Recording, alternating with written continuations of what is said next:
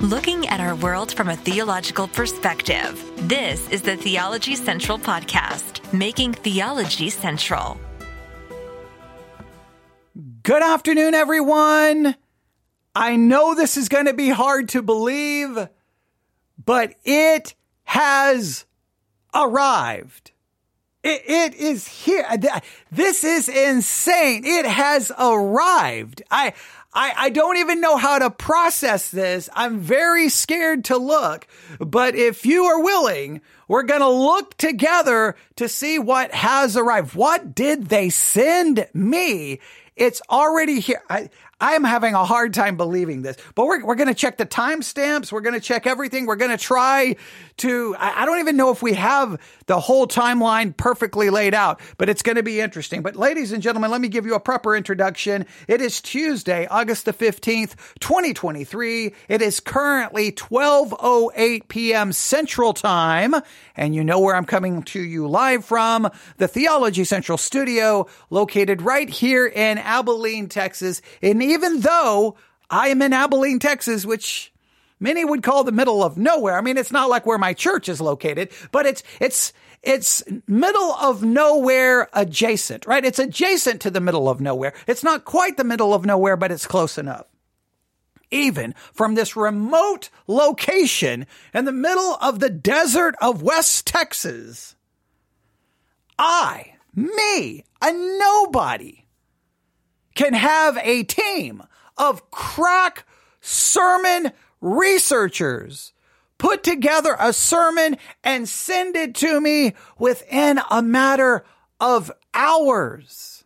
Now, if you've been following the story, if you've been following this drama, we came across, or in fact, it was emailed to me, something about a sermon research assistant, that I could have my own team of sermon researchers, and they would put together a sermon package. They would do the research for me. They would give me a manuscript. They would do it all for me, and it would only cost me $19 a month if I pay it monthly, or a total of around $15 a month if I pay it annually, which is like $179 a year. For $179 a year, me, a nobody in the middle of nowhere, could have my own sermon research team, and they would put it all together for me.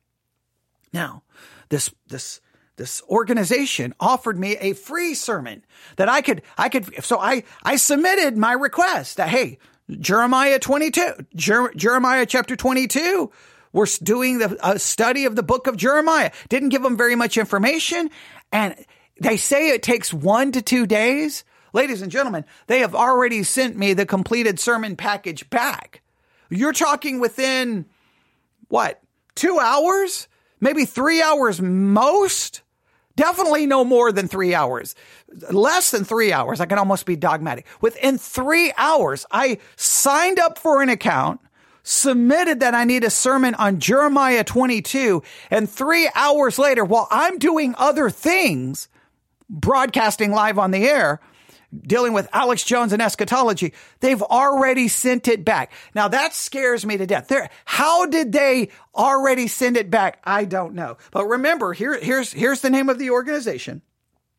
Sermon Spark. Please look at it for yourself.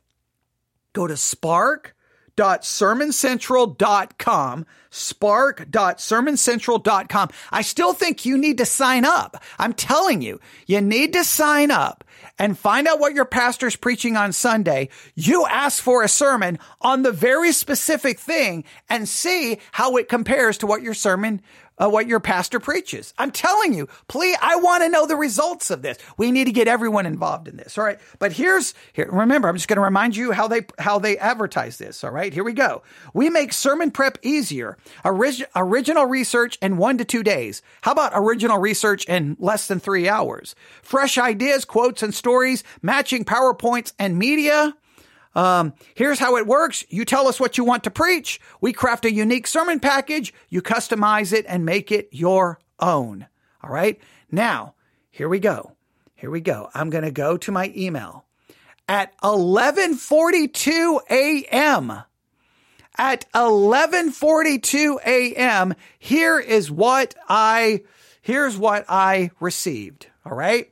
Your spark is ready. Jeremiah 22. Your sermon spark for Jeremiah 22 is ready. Download now. Please don't hesitate to let me know if you have any questions or need anything else. Have a great day. They give their name. P.S. The Sermon Spark was created just for you. As a community of preachers, we make these our own when we personalize the content and adjust language to speak to our own congregation. Ask the Spirit for guidance and prioritize integrity in all our preaching. Thanks for joining us in the journey. So, hey, they got to throw in hey, have a little bit of integrity. Have a little bit of integrity. You know, make it your own. Oh, ask the Spirit. Now, if the Spirit's going to be the one helping me out, then why did I need to pay you? Oh, my goodness. That's so ridiculous. If I can just ask the Spirit for guidance and to give me a sermon, why am I paying you $15 or $20 a month for it? That's just ridiculous. Don't throw in some spiritual language to cover it up. Yeah, the Spirit responds quickly. Yeah. I mean, come on. If the Spirit's the one who guides you, gives you your sermons, then you're not paying for a research assistant. All right. Can you just remove that from your theology? Okay. That just feels so disingenuous. So it does. Right. Here we go. I have not looked yet. We're going to download this together. Are you ready for the moment of truth? I need a drum roll. I don't have a drum roll. I have, see, does this work? I have this.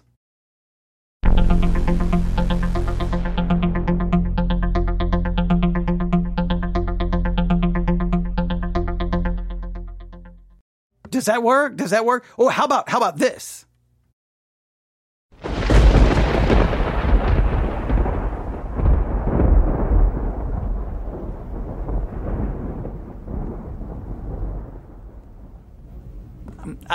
I need a drum roll. Okay. All right. I digress. But are you ready? Are you ready?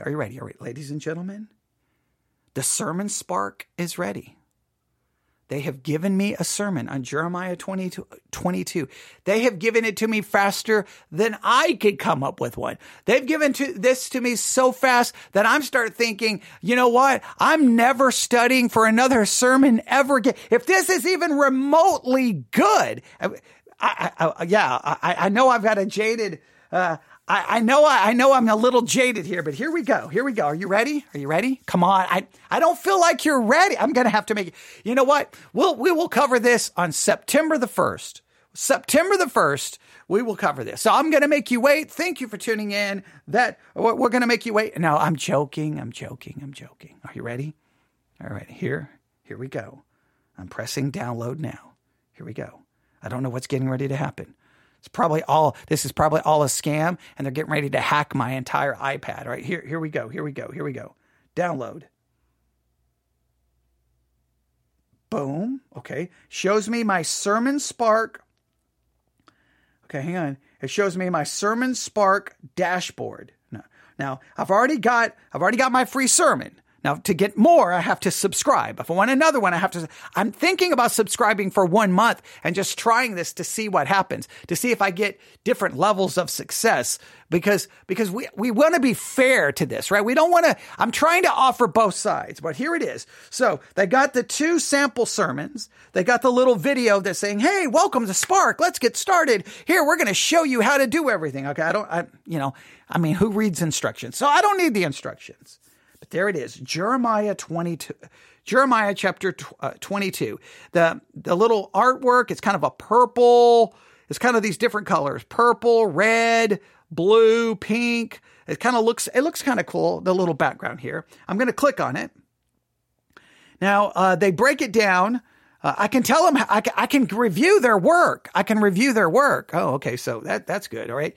It says Jeremiah 22, August the 15th, 2023, Jeremiah 22, theme, the book of Jeremiah. All right. Now that's funny. Okay. All right. It says I've got sermon manuscript. So what I got is sermon graphics or social graphics. So I could promote this on social media. I could be like, hey, join us on Sunday as we explore Jeremiah 2022. And they've given me graphics. Now listen, for someone who doesn't want to spend all of my life creating graphics and artwork, having someone do that for me so that I could promote the sermon every week on social media. See, that's the kind of stuff, that would be very helpful. That would be very helpful if you're going to promote on social media or wherever you promote your sermons. All right. They have a PowerPoint presentation. All right. So, do I download the PowerPoint? They got a PowerPoint PDF. I'm going to click on the PowerPoint PDF. All right. Here's what they give me. All right. Jeremiah 2022. It's got this very kind of colorful background. It's got these colors, red, purple, blue, pink, right? Okay. Then the next slide is, this is what the Lord says. Do what is just and right. Rescue from the hand of the oppressor, the one who has been robbed. Jeremiah 22, verse 3a. So I've got my Bible here. Thus saith the Lord, execute ye judgment and righteousness, deliver the spoiled out of the hand of the oppressor, do no wrong, do no violence to the stranger, the fatherless, nor the widow, neither shed innocent blood in this place. So it looks like they made that the key verse. Interesting. Now, I'm not shocked that they're going to make law the key verse, but okay. All right, here we go. Next is a blank slide. Then it has God's warning, God's judgment, God's promise. Those are 3 different slides. So they've just outlined the whole chapter for me. God's warning, God's judgment, God's promise. Hey, I'm just going to be honest with you. I could probably work with that. Ladies and gentlemen. I'm not even going to lie. I probably could work with this. Then underneath that, they have a quote from Billy Graham. God's mercy and grace give me hope for myself and for our world. Now that's good because the quote doesn't point you to law, points you to God's mercy and grace for hope. So actually, that's a gospel-based quote. All right, that's good. So I'm not. Look, considering they put this together in like no time. All right. Okay, here we go. I'm going to go back. Now I'm going to download the sermon manuscript. Here we go. I'm going to download the sermon manuscript. Maybe. Come on. There we go. All right. Are you ready? This is 6 pages.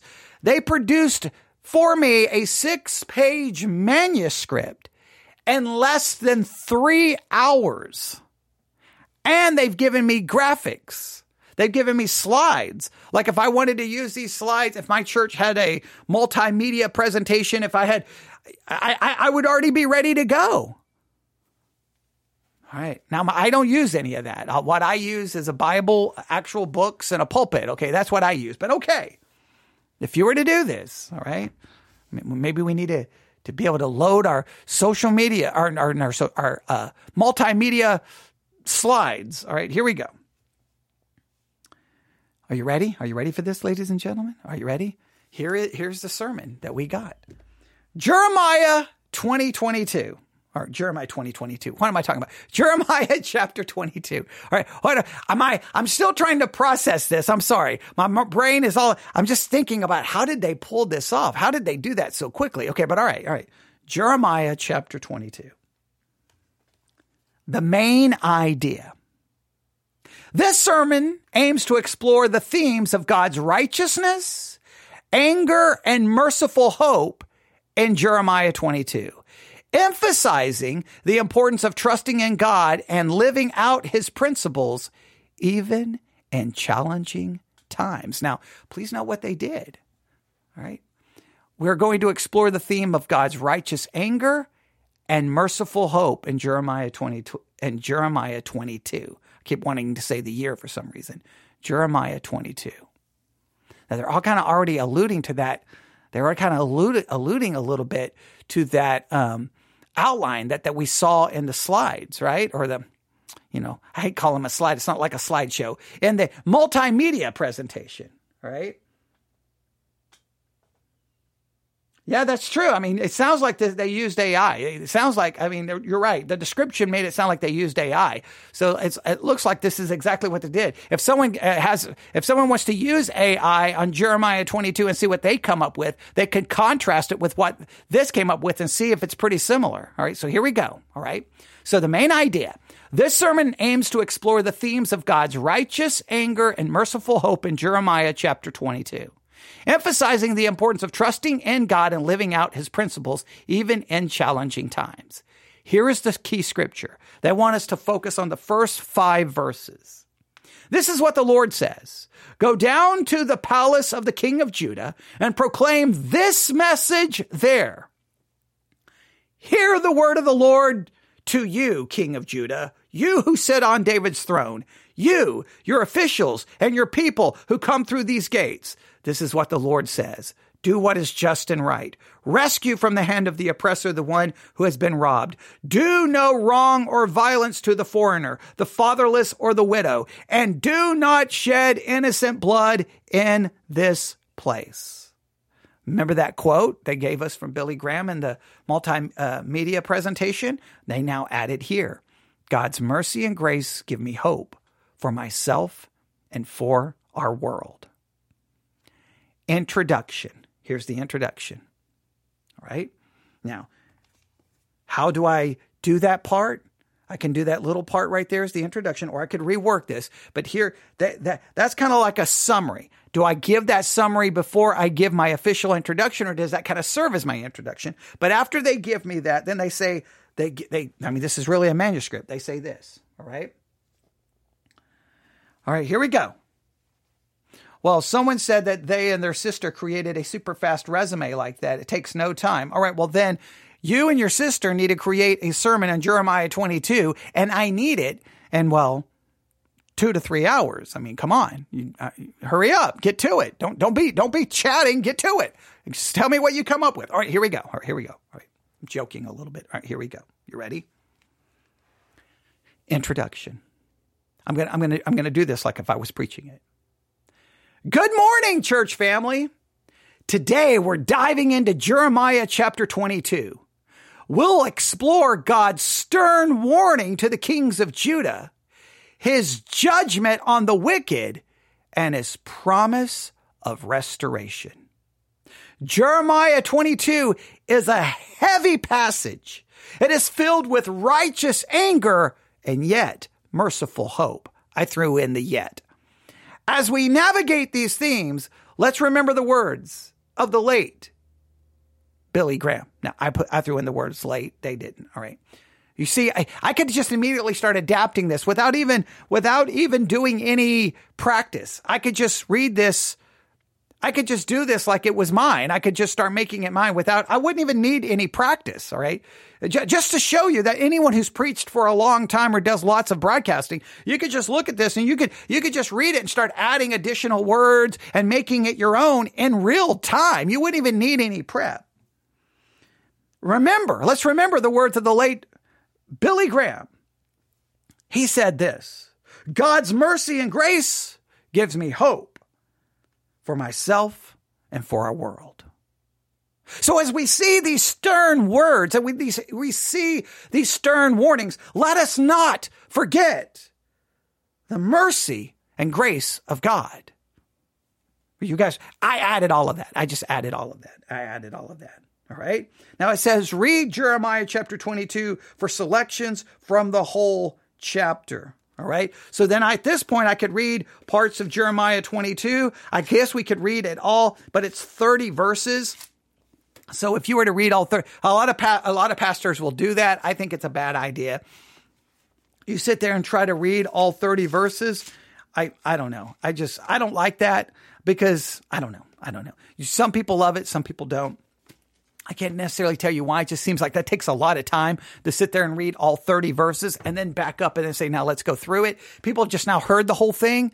I kind of like to try to take them a little bit like you would do a story from the beginning of it and just walk through it. And I try to act like I don't know what's coming. I try to ask people I always hate when people in the congregation will be like, it's in the next verse. And I'm like, I'm not at the next verse. Follow along, play along. We don't know that. Stop reading ahead. Stay with me. And I'm going to act like we don't know, because if the text hasn't given us the answer, people never catch on to what I'm doing. It drives me crazy. You would think after all of these years, people would get it. I'm like, just wait. We're in verse 2. Verse 3 may give us the answer, but I'm going to struggle with the question in verse 2, and then we'll get to verse 3. All right. But all right. So here we go. Then it says, let us bow our heads. So they give us a prayer. Now, after the prayer, they say, now, let's unpack this powerful passage together. Shall we? So I don't know how I would do this. The first thing they have is God's word. Remember, we've already kind of seen the outline. So I don't know at this point, I would tell everyone, here's how we're going to outline the chapter. We're going to outline the chapter this morning by looking at God's warning, God's judgment, and God's promise. Okay, that's what we're going to do this morning. So let's start with God's warning. So if I was modifying this is probably what I would do. I'm like, okay, this is how we're going to outline the chapter. Everyone write this down. God's warning, God's judgment, and God's promise, or God's mercy. All right, so how are we going to outline the chapter this morning? I would have everyone repeat it. All right, one more time. How are we going to outline this chapter? I'd have everyone repeat it. Okay, are you ready? In the opening verse of Jeremiah chapter 22, we see God giving a stern warning to the kings of Judah. This warning is for the king, but it's also for the officials and the people who come through the palace gates. God is speaking to the entire nation, from the highest to the lowest, emphasizing the collective responsibility they all share. God's warning is clear and straightforward. Do what is just and right. Rescue from the hand of the oppressor the one who has been robbed. Do no wrong or violence to the foreigner, the fatherless, or the widow, and do not shed innocent blood in this place. All right. God is definitely giving a warning. He's definitely giving them a warning. He's definitely telling them what their shared responsibility is. Okay. All right. Then they say this. The message is a call to justice, fairness, and righteousness. God is reminding the king and his people of their duty to protect the vulnerable, the oppressed, and the innocent. This is a timeless message that resonates with us today, as we are too called to stand up against injustice, to protect the weak, and uphold the rights of the marginalized. Now, of course, what we would say is, now, they're not going to look at it from a theological perspective. Of course, we would come along, or in my church, I would come along and go, wait a minute, guys, let's just remind ourselves, this is law. And no matter how many times Israel has been told to do this in the past, no matter how many times they're going to be told to do it in the present, and no matter how many times they're going to be told to do it in the future, they're going to fail. And no matter how many times the church has been told to do this in the past, no matter how many times the church has been told to do this in the present, no matter how many times the church is told to do this in the future, we're going to constantly fail. That there's no excuse for that failure. We're responsible, but it means our only hope is in what Christ did, because Christ did fulfill all of this, but we are called to pursue this. I would really emphasize that, because I'm trying to emphasize this distinction between law and gospel. All right, but they go on to say this. So the message is a call to justice, fairness, and righteousness. The warning also underscores the importance of leadership and shaping the moral and spiritual direction of a nation. So it underscores the importance of leadership and shaping the moral and spiritual direction of a nation. The king, as the leader, is held to a high standard. He's expected to lead by example, to uphold justice, and assure that his people are treated fairly. This is a sobering reminder of all leaders, whether in the church, in the community, or in the nation. Leadership is a sacred trust, a responsibility that should not be taken lightly.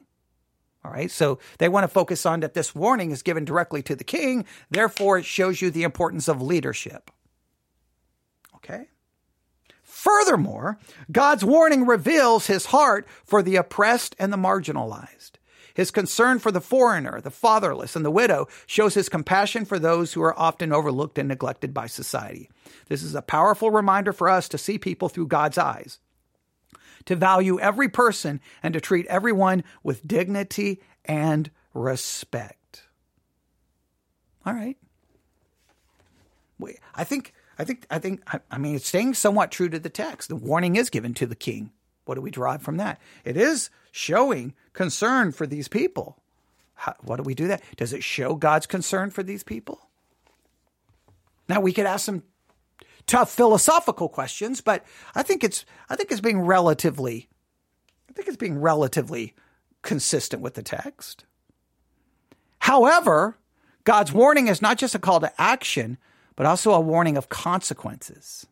If the king and his people fail to heed God's command, they will face judgment. This is also a sobering reminder of the seriousness of sin and the reality of God's righteous anger.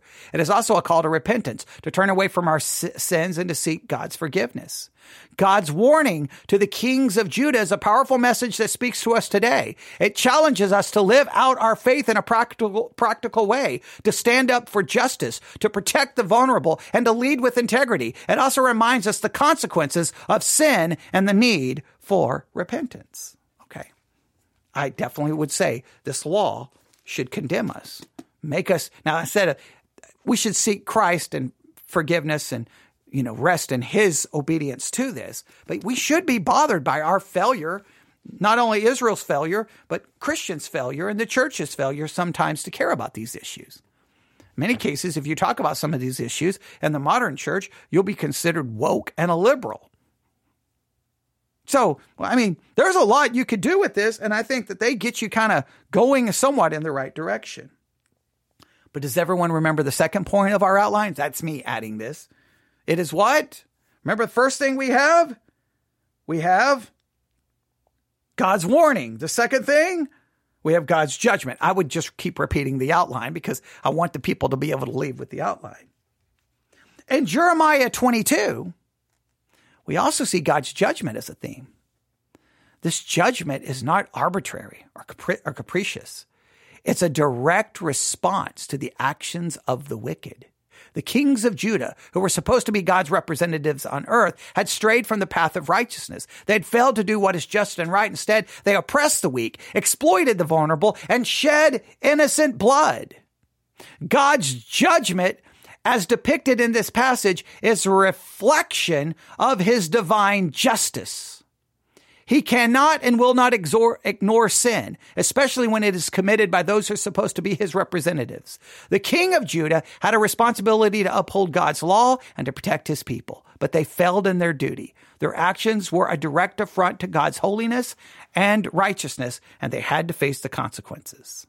The concept of divine judgment can be a difficult one. It can be hard to reconcile the image of a loving God with the image of a God who brings judgment. But it's important to remember God's judgment is always just. He does not delight in the punishment of the wicked. Rather, he desires that all should come to repentance. 2 Peter 3:9. Of course, there's a lot we could talk about there, but okay. His judgment is a necessary response to sin, and it serves as a warning to others. The judgment of the wicked also underscores the seriousness of sin. Sin is not a trivial matter. It is a rebellion against God and a rejection of his ways. It disrupts the divine order and brings harm to others. As respected theologian R.C. Sproul once said, sin is cosmic treason. It is a rebellion against the perfectly pure sovereign. They throw in a quote from R.C. Sproul. We're definitely on the right direction here, right? Furthermore, God's judgment on the wicked serves to vindicate the righteous. It shows that God sees the suffering of the oppressed and that he will not let their oppressors go unpunished. It is a reassurance that God is in control and that he will ultimately bring about justice. In the end, God's judgment on the wicked is a manifestation of his holiness, his justice, and his sovereignty. It is a sobering reminder of the consequences of sin and a call to repentance. As we reflect on the aspect of God's character, let us be mindful of our own actions and attitudes. Let us strive to live in a manner that is pleasing to God, knowing that he is a just and righteous God. Now, a lot of that is really good. They don't really give us where this plays out in Jeremiah 22. All right. I think we can see that. So then you would have to bring in some of the scriptures here, right? Because if you go to verse 6, for thus saith the Lord unto the king's house of Judah, thou art Gilead unto me, and the head of Lebanon. Yet surely I will make thee a wilderness, and cities which are not inhabited. I will prepare destroyers against thee, every one with his weapons, and they shall cut down the choice cedars, and cast them into the fire. And many nations shall pass by the cities. They shall say every man to his neighbor, wherefore hath the Lord done thus unto this great city? Then they shall answer, because they have forsaken the covenant of the Lord their God, and worshipped other gods, and served them. Weep ye not for the dead, neither bemoan him, but weep sore for him that goeth away, for he shall return no more, nor see his native country.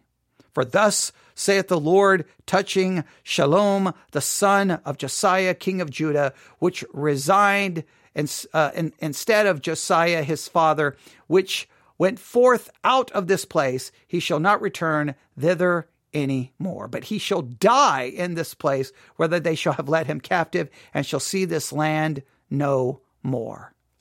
So clearly, everything he said there about God's judgment, you literally have scripture here, and you could say, what do we learn from? So like I would read the passage and say, what can we learn from God's judgment? Well, we can see that God's judgment is a reflection of his divine justice. We can see that God's judgment is always just. We can see that it serves to vindicate the righteous, and we can see that it's a manifestation of his holiness, his justice, and his sovereignty.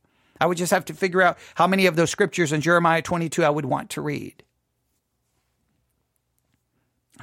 Not too bad.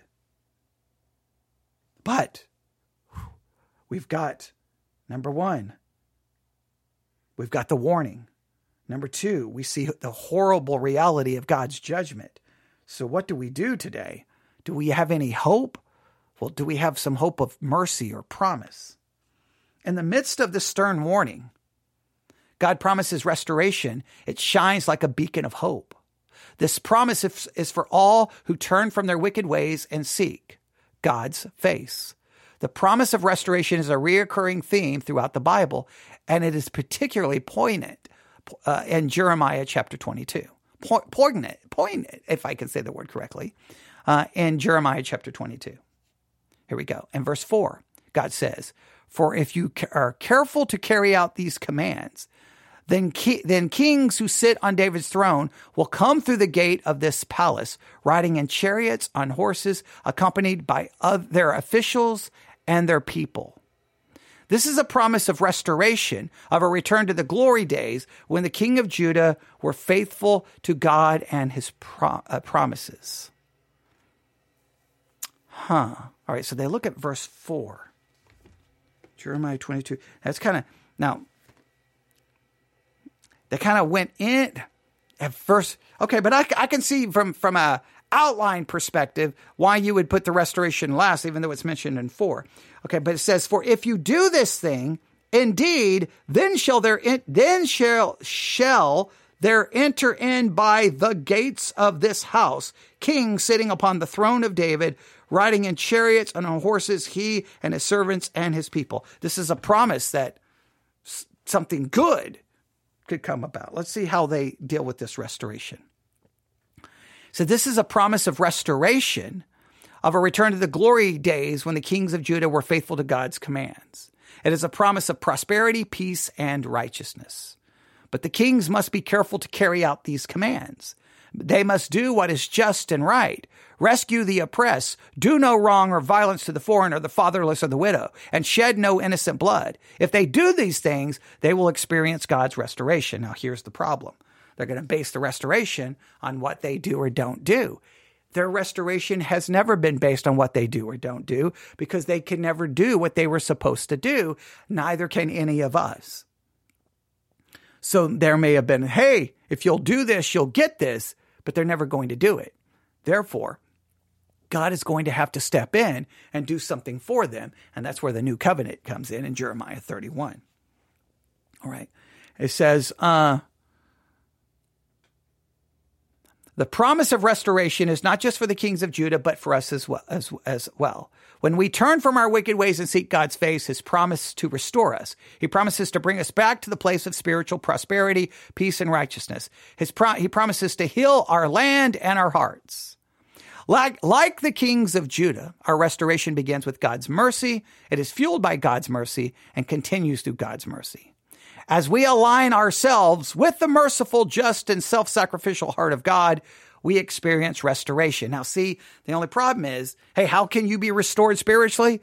You got to do this, do this, do this, do this, do this, do this, do this, do this. No, I am restored by faith alone.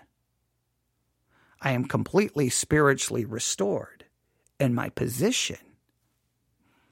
In my practice, I should seek to do what God has called me to do, but that will not impact my spiritual restoration, which is by faith alone. That may have practical impacts. It may have practical benefits. We can't deny that. It says, in other words, his grace leads us to restoration as well as living out his commands. No, grace leads me to restoration. It does not necessarily lead me to follow out his commands because I will never follow them out. This is almost going with an infused righteousness. No, I am restored by an imputed righteousness, not an infused one. It says, as transformed people, we do what is just and right. No, as transformed people, we don't do what is just and right. As transformed people, we are transformed in Christ. In practice, we still fail to do what is just and right. So this is where I'm going to disagree with them theologically. It says, as transformed people, we do what is just and right. We rescue the oppressed. We do no wrong or violence to the foreigner, the fatherless, or the widow. And we do not shed innocent blood. And we do these things. As we do these things, we too experience God's restoration. So we're transformed, we do all the right things, and as we do all the right things, then we are restored. But wouldn't the restoration precede the doing? The whole thing seems out of order here. I am restored spiritually. I'm transformed positionally. I will never do these things anywhere close to correctly, because even if I was to do some of these things externally, I may not be doing them internally. Therefore, I'd still be in violation of God's law. Then they have this. God's promise of restoration is a beacon of hope in a world filled with sin and despair. Now, I do believe God's promise of restoration is a beacon of hope in a world filled with sin and despair. But that promise of restoration is one not based on what I do, but what Christ has done. It's a promise that no matter how far we've strayed, no matter how deep our sin, God is ready and willing and eager to restore us to himself. It's a promise of God's love and mercy. It's a promise that God's love and mercy are greater than our sin and that his grace is sufficient for us. I do believe all of that. The only problem is you circumvented that whole concept by saying it's based off what we do. No, it's all based off God's mercy and grace. And then here's the conclusion of the sermon. As we wrap up today, let's remember the lessons of Jeremiah chapter 22. God's call to justice, his warnings against wickedness, and his promises of restoration. Let's strive to live justly, love mercy, and walk humbly with our God. Now receive this benediction. May God of justice guide your steps. May his mercy soften your hearts, and his promise of restoration fill you with hope. Go forth in the peace and power of our Lord. Then there's a closing prayer. And then it says, go in peace, church. Live out the lessons we've learned today. And let's meet again next week, ready to dive into more of God's word. God bless you all. There is the 6-page manuscript of Jeremiah chapter 22. Now, obviously, even a prayer. They even give the prayer. They even give the benediction. They give everything. Now, again, they put that all together in just a little bit of time. I think AI had to be used as now, if anyone who's used AI for anything, I want you to create a Jeremiah 22 sermon using AI and see if it comes anything close to this. If it does, that would be crazy. If not, then you could see why maybe having a an organization that's specifically dedicated to sermon preparation and sermon research may be a little bit better than just a free-for-all with AI. But obviously, the better you get with AI, the better it would become. But from the most part, it's relatively good. There's a lot of good in it. Obviously, there's a complete obliteration of the proper distinction between law and gospel, but that's in every church in America. I mean, they obliterate the proper distinction between law and gospel with or without sermon research. Because it's that the theological presupposition in the American church is to obliterate that distinction. That's why we've been talking about it so much. But if I brought in the proper distinction there, I could demonstrate, hey, God's giving a serious warning here.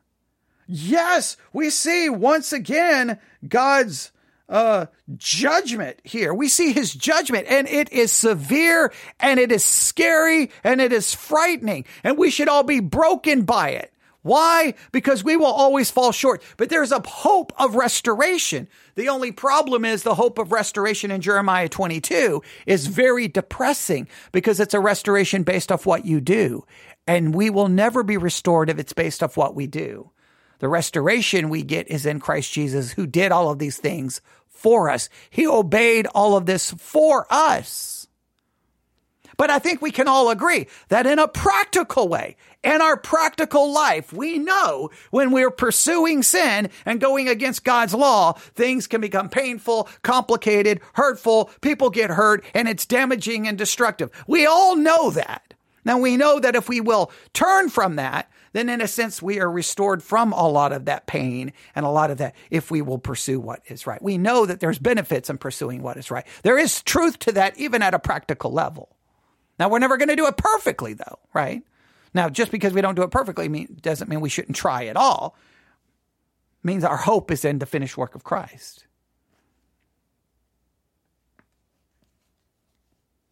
There is Sermon Spark.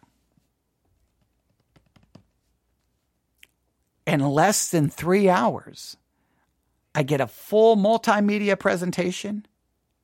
I get graphics to use for social media. And I get a 6-page sermon manuscript. Oh, come on now. Come on now. I think we're fooling ourselves. We don't think this is the future of sermon prep.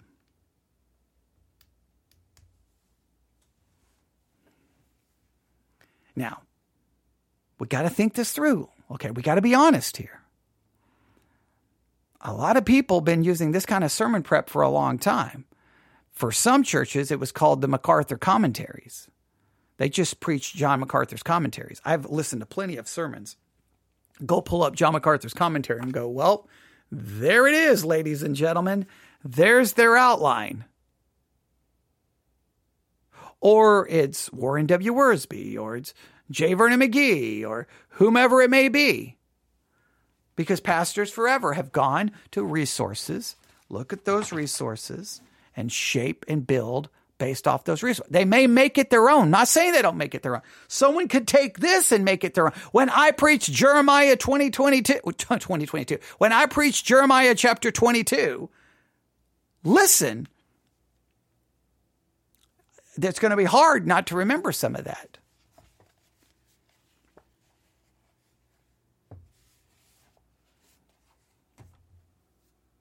It's going to be hard not to.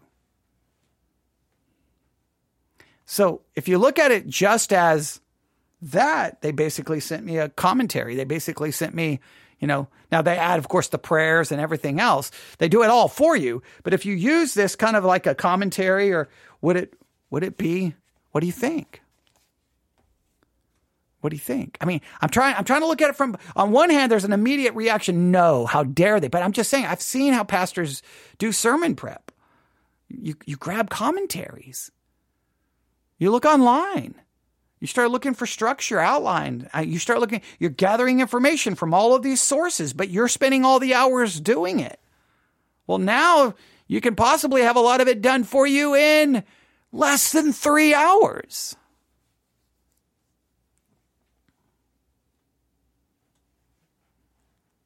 You tell me.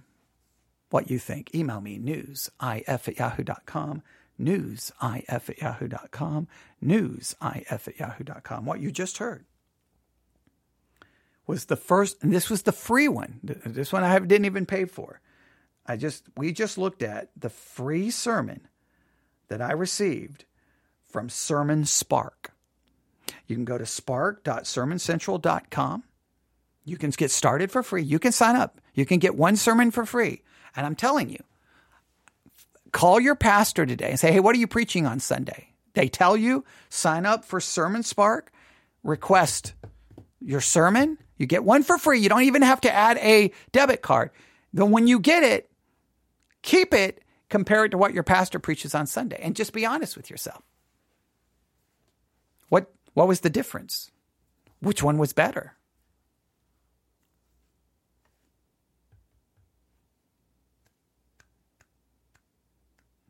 This raises so many questions. All right, I'm going to take a break because I've been broadcasting now for a long time. So I'm going to take a break, try to find some food. But you can email me in the meantime, newsif@yahoo.com, newsif@yahoo.com. We will try to get to Alex Jones and eschatology before the rest of the day. We try to get to Law and Gospel. I don't know. I'm pretty tired. I need a little bit of a break, but if we can't, we know we're going to do at least one more today. We know we're going to do at least one more, possibly two more. We will see. But email me in the meantime. Give me your thoughts about all of this, about these sermon research assistant subscription services that write your sermons for you, that do it all for you. I think there's going to be very differing opinions between those behind the pulpit and those sitting in the pew. I really do. I really do. I think there's going to be, but I want the debate to happen. I want to spark the debate. All right. Someone says this could be beneficial for preachers and their congregation. Yeah, it just depends on what they do with it. If you take it and truly make it your own, you truly, and you may, and the parts that you don't make your own, you let the people know where you got it from, because I don't think the people in the pew really care where you got it from.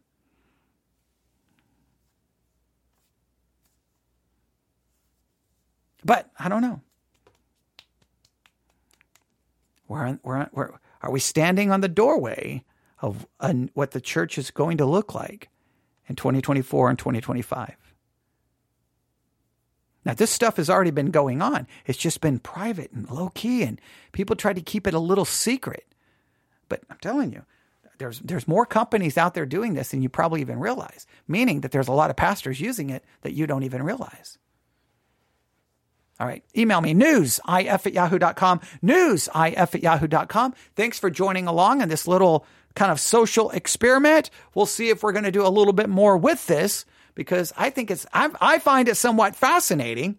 And we got a little bit of Jeremiah 22 in this today, and you got all of that for no additional charge. Thanks for listening. God bless.